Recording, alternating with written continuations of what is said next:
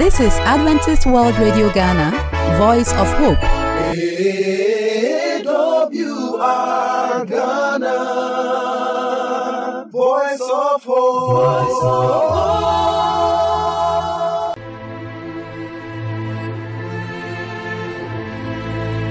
Hello, our friend. Welcome once again to your program, The Heart of the Church. We are so happy to have you here and studying with you. My name is Emmanuel Lai, your host, and we have in the studio Gloria Osei-Bafo and Frank Opoku-Boahen. These have been our friends, always coming here to have the study with us. Thank you so much. We'll have a prayer with Frank as we start the program. Almighty Father, we thank you that you are with us. Now that we are about to open your word, we ask your Holy Spirit to guide us into your truth. In the name of Jesus Christ, our Lord. Amen. Amen. And we are looking at creation. So speaking of history, some artifacts and things like that, maybe we want to start with the archaeologists' findings and those old time, what they have seen creation to be. Can you give us an intro, Gloria? With the ancient times, even before these scriptures were written, every society has its own myths, legends and all that. And there were stories, accounts with regards to the origin of man and the whole world as we see it. And there are notions that the Bible writers might have borrowed from such notions, such accounts. And we are told that archaeologists discovered some pieces of writings in the Near East and Egypt, and in it, in the account, the Epic of Atrahasis, there's an account of God instead of man. God did the work. God was bearing the loads. The load was too much for God, and then the gods decided to create man to at least offload the burden to man. And then in that there was a sacrifice with one of the gods. The blood was mixed with clay to form man, and all those things that to some people they have the notion that the Bible writers might have borrowed from these ancient accounts to have written the creation story. Quite interesting then. But Frank, maybe you can come in and look at, let's put this in perspective, the stories that we are looking at, and let's see if there are some similarities, maybe differences also between the two stories. So maybe we can summarize, let's look at some facts from the stories that we are mentioning. The Atrahasis epic that my sister referred to is also an account of creation. But we as Christians, we believe the account of creation as portrayed in the scripture. Well, there are some similarities because they all deal with creation, so they are similar.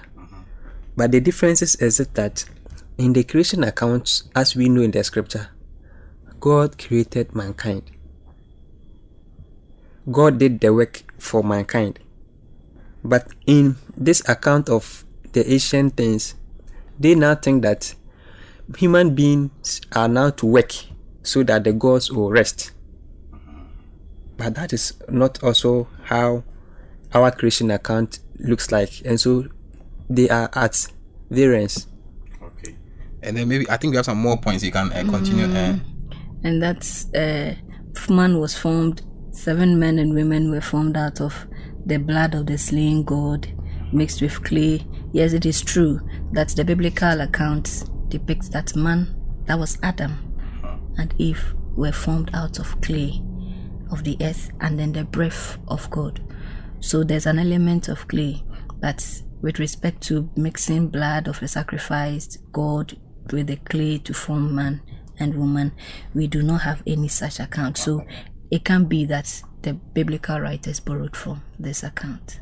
Can you conclude for us with the third point, Frank? Yeah, you see that they may be thinking of conflict and the rest, but here we do not see any kind of conflict in the creation story as depicted in the scripture.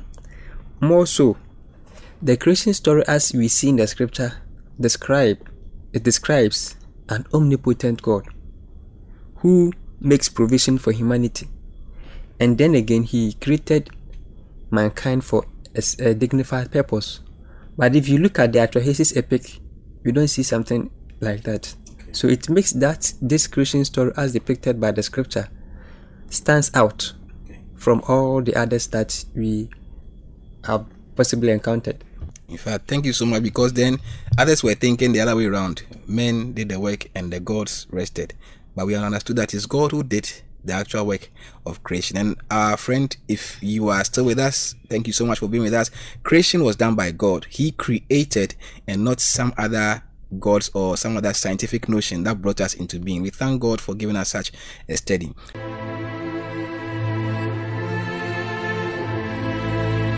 And so we're looking at the Genesis versus paganism, and I'll start with you, Frank.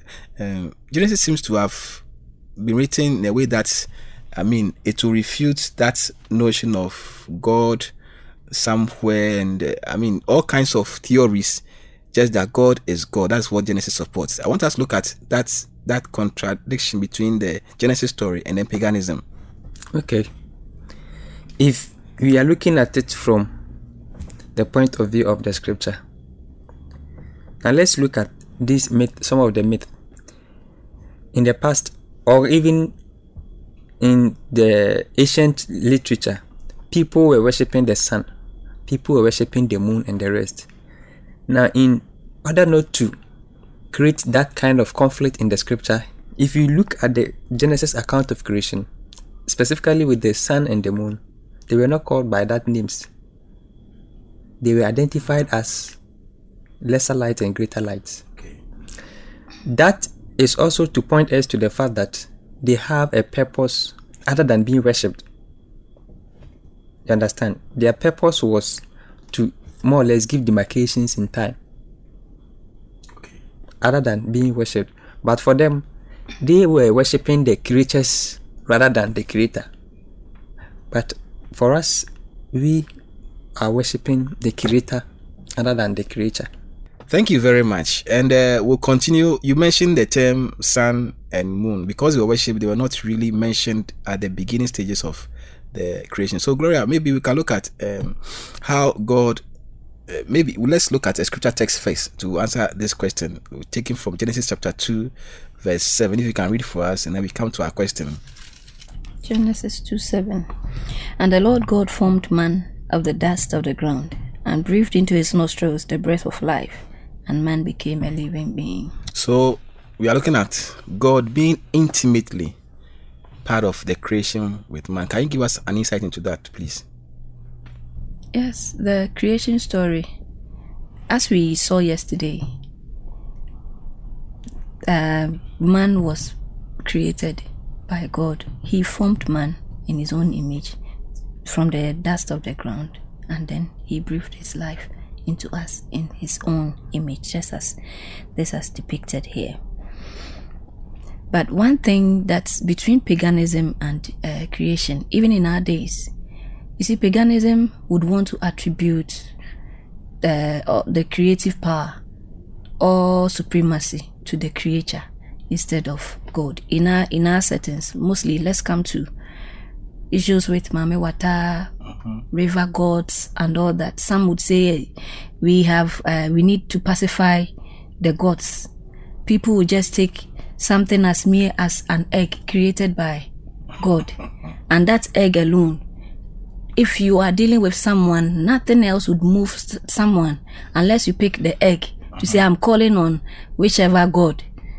Then the person would make sure the right thing is done. So we end up giving that reverence to the creature rather than God. In the ancient times, people were worshipping the sun and the moon, and the creation story still points us back to all these, that they are just part of the creation, but the creator himself is God, which Christians we worship.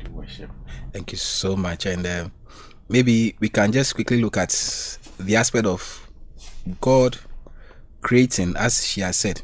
It's God who creates. But Genesis presents a way of correcting a lot of notions about various misconceptions about creation. Just give us a brief summary of that one to close.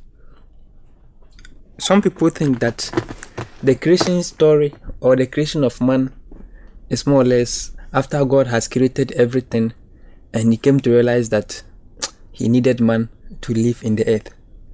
But you see, the creation story is an orderly event. He has ordered it. God could have used just one day to command as he did. He spoke and the things just came just like that. Let the grass come, and the grass come. Let there be light, and there is light. So he could have said all those things in one day. But because he is a God of order, he did them orderly. So that orderliness refutes the idea of some of the things created by God being an afterthought. Yes. You see it? It is an order. So let the order follow. Thank you so much. This afterthought business, and I like the way you mention it. It's planned before it comes to being. I don't know, maybe Gloria, I don't know if you also mentioned something about the afterthought business, because for me, one thing that a lot of people have been battling with, not just the creation of man, especially with the creation of woman. Okay. That's yes. After God created everything, then you realize, okay, man will need woman, so why don't we add woman? What do we say about those ones? Have you heard about that? Yeah. So then, like I mentioned, you see, we have already studied the link between creation, the fall, and the cross. So if we should buy this idea, then we're also going to think that the cross is also an afterthought. You understand? But God, being the omnipresent God, the omnipotent God, he knows everything. In his own wisdom, created that sequence of events. So number 1, number 2, number 3. Okay. And it follows until it Then ends. this even makes sense that God created something like the sea before he created the fishes that would reside in there. And woman had to be created out of man. Right? Woman was created out of the rib of the man. So the man had to be created first before the woman was created. I like the way you put the sequences, and I think it's an enlightenment, so that we don't think, oh, let's create woman because there's no woman to take care of them.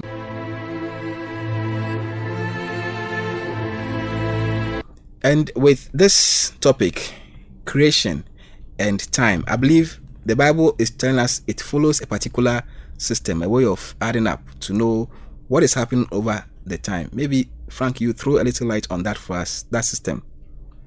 Yeah. The creation account, as we have identified from the scripture, is real. And one element makes or endorses this point, and that element is time. Now, if you look at the beginning of the world, the people who lived, for instance, Adam, because of the time element, his age was being, we were able to calculate the number of years he lived on earth. And before that, it has also been segmented. He lived some years before he gave birth to some people, and after he gave birth, he still lived some years and the rest. So we see that their life on earth can be measured along timelines. And in the context of creation, it can also be measured along timelines. So these issues, or this fact of time, or this element of time, makes creation more real. It makes it more real indeed. And maybe to even go a little in depth into that, you mentioned genealogy, sort of. I want, maybe you can throw more light, Gloria, on the genealogy that we have from when the creation started, to see how the time has gone also. You see, with Genesis 5 and 11, it gives us the exact genealogy from Adam, that is creation, to Noah, the time of the flood, and from Noah to Abraham. And these two chapters, we are told, have what? Historical and then theological significance, because historically, linking us back to creation, it gives us that history, the outline of generations, but it has that theological implication on our faith, because yes, linking all us back to human, the first man to be created, that is Adam, to the rest of humanity, and then Adam's genealogy is created, outlined to that of Abraham, and Abraham is the father of our faith. So it has a lot of theological implications. It's not just giving us an outline of history, but to point us to the father of our faith, that he also existed as part of what? Creation, right from Adam through to him. Okay, and so if we can point to him, then we know it is an accurate account for creation to tell us where it's starting from up to the point of Adam. But you see that sometimes there will be some, arguments and whatnot that people may want to put here and there. I think we should use a scripture to look at this particular aspect. What we do when we meet issues with people giving us context from different backgrounds and becoming even more argumentative. Let's look at maybe 1 Timothy chapter 1 verse 4, and then maybe we can quickly add Titus chapter 3 verse 9. If you can read for us quickly, Frank. Titus chapter 3 verse 9, the Bible says, "But avoid foolish questions and genealogies and contentions and strivings about the law, for they are unprofitable and vain." Let's see this other one also. 1 Timothy chapter 1 verse 4. 1 Timothy 1:4. "Nor give heed to the fables and endless genealogies, which cause disputes rather than godly edification, which is in faith." So as we use it to edify ourselves, there's a danger to also become what? Make it into fables and give us problems. Can you enlighten us on that? So all this that we have said today, they are trying to point to us to the fact that the creation account as we have in the scripture is real. That is the basic, and that is the foundation. If we really accept that the creation account is real, then that's fine. But we should also be mindful of how we are going to impute our own interpretation, saying that from the time of the flood, trying to estimate the number of years, the exact period that a flood came and the rest. This is what Timothy and Titus are talking about, that we should not worry ourselves on some of these things because they are vain. If you understand or you know the exact period within which the flood took place, what does it do for you? Okay. So these are some of the things that we need to be careful when we are trying to understand the scripture. So I presume then salvation is key. We should look at the Bible interpreting or understanding it for our good, for salvation's sake. You are welcome once again, my friend. The Lord bless you for having time to listen to His words. I am Pastor Stephen Opokuari. Before the word of God, let us pray. Our Father in heaven, you are the creator of the universe. Today too we come before Thee, O Lord, wanting to listen to your word. Father, speak and give us the ears to listen. We ask that you help our listeners wherever they are, solve their problems so that they can have time for you always. In the name of Jesus Christ our Lord. Amen. Very nice coming to you again with the word of God. Today our topic is also very interesting, and our scripture is taken from Psalm 55 verse 6. Psalm 55 and verse 6. But before I read, our topic is praying for wings. Praying for wings.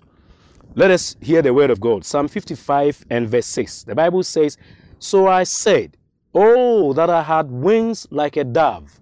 I would fly away and be at rest." This was the prayer of David at a time when he was in trouble.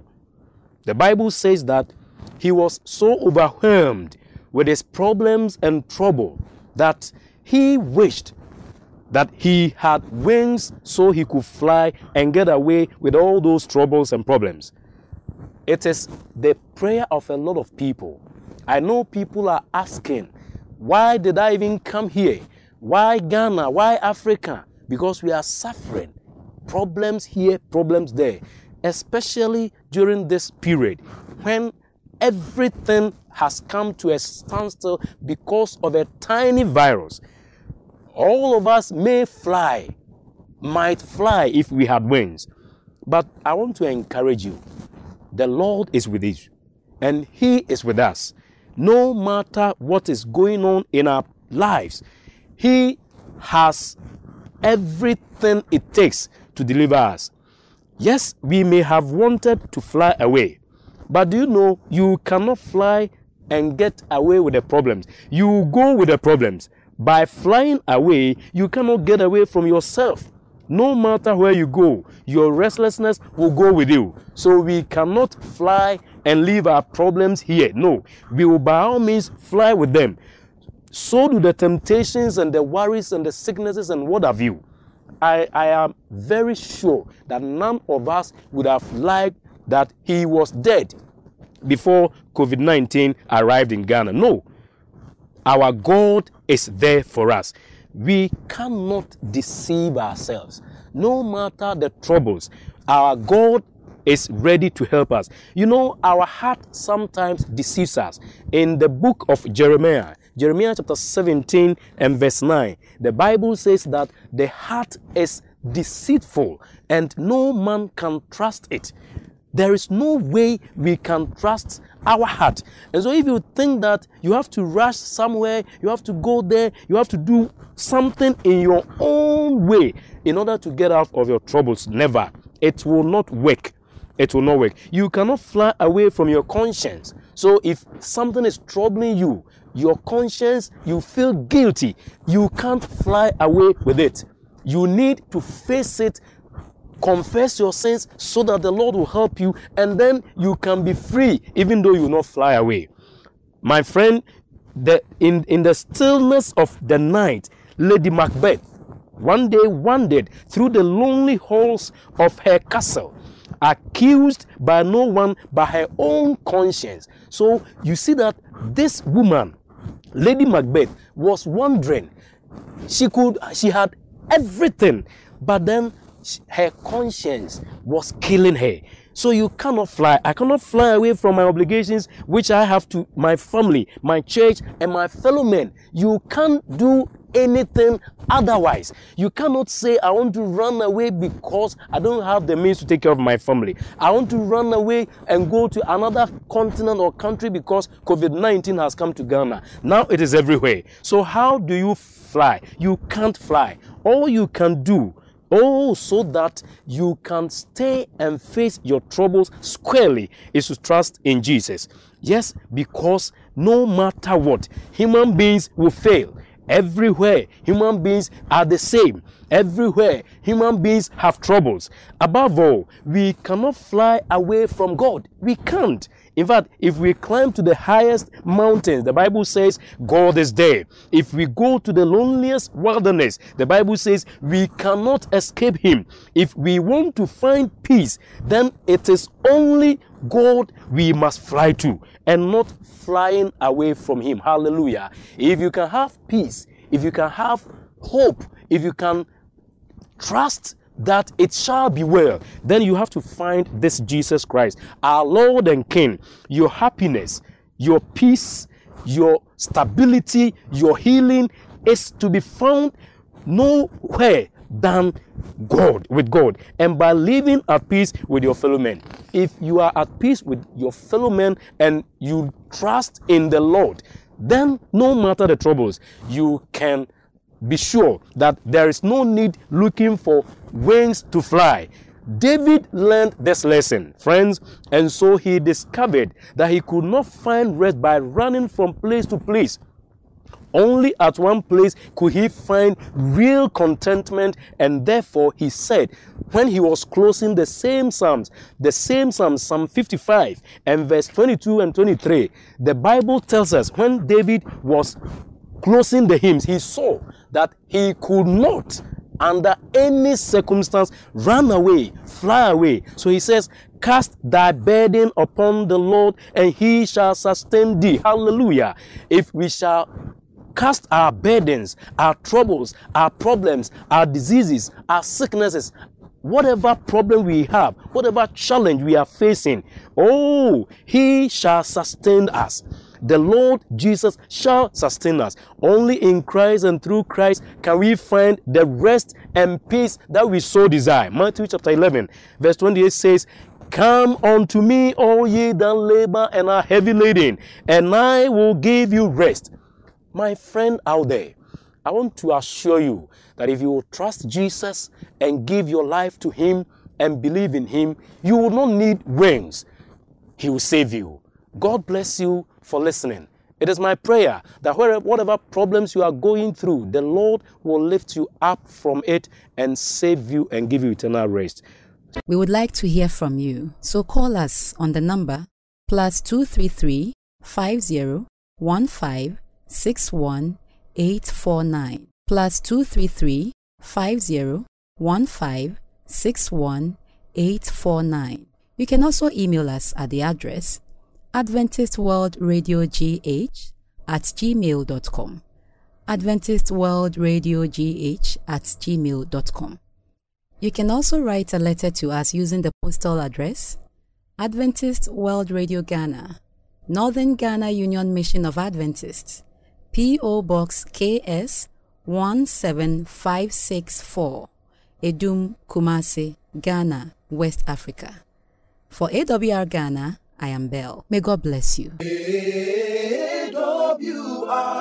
Ghana, Voice of Hope.